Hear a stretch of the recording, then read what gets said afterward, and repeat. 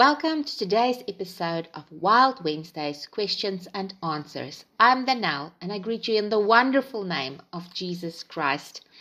Now, can you believe it? It is the last Wednesday of 2022 and I thought, what better way to end of the year and actually start the new year with spiritual weapons, because a lot of people or most of us are struggling either one way or the other with an attack of the enemy, whether it is in our house, in our home, or financially, or physically, or even in our family. I thought it best to choose today's topic to see what the Bible has to say about spiritual warfare, so that we as God's children can know what to do and be prepared when the enemy attacks us. So let's jump into today's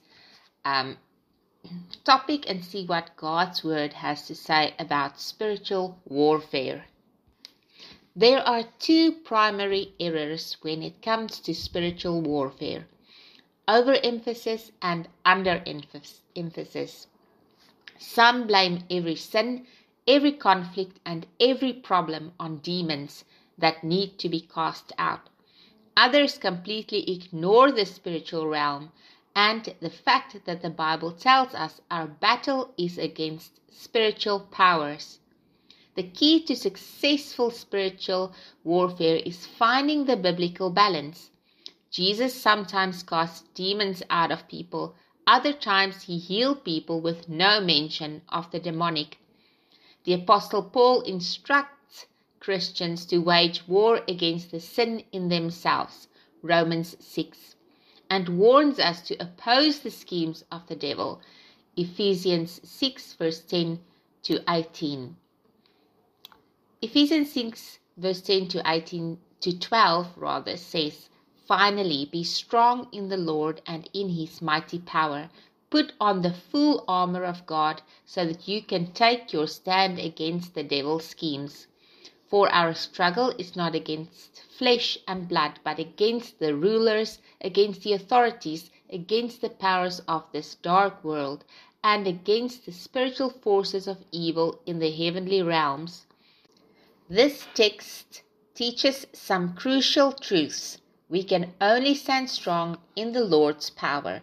It is God's armor that protects us, and our battle is ultimately against spiritual forces of evil in the world. Excuse me. Ephesians 6 verse 13 to 18 is a description of the spiritual armor God gives us. We are to stand firm with the belt of truth, the breastplate of righteousness, the gospel of peace, the shield of faith, the helmet of salvation, the sword of the Spirit, and by praying in the Spirit. What do these pieces of spiritual armor represent in spiritual warfare?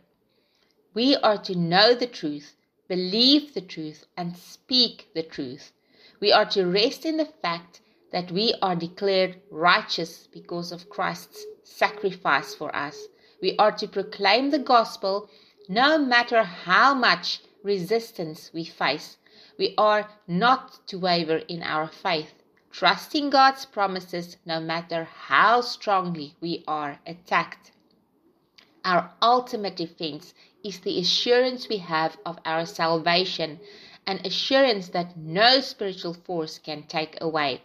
Our offense weapon is the Word of God, not our own opinions and feelings, and we are to pray in the power and will of the Holy Spirit.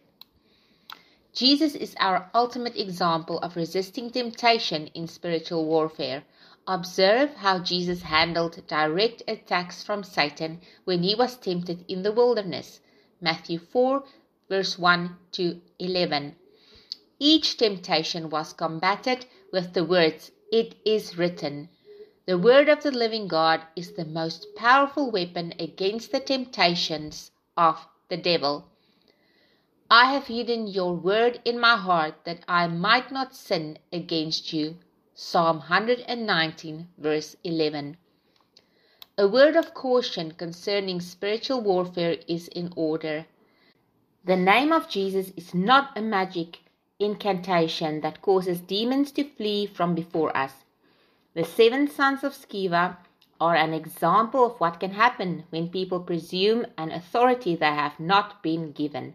Acts 19 verse 13 to 16.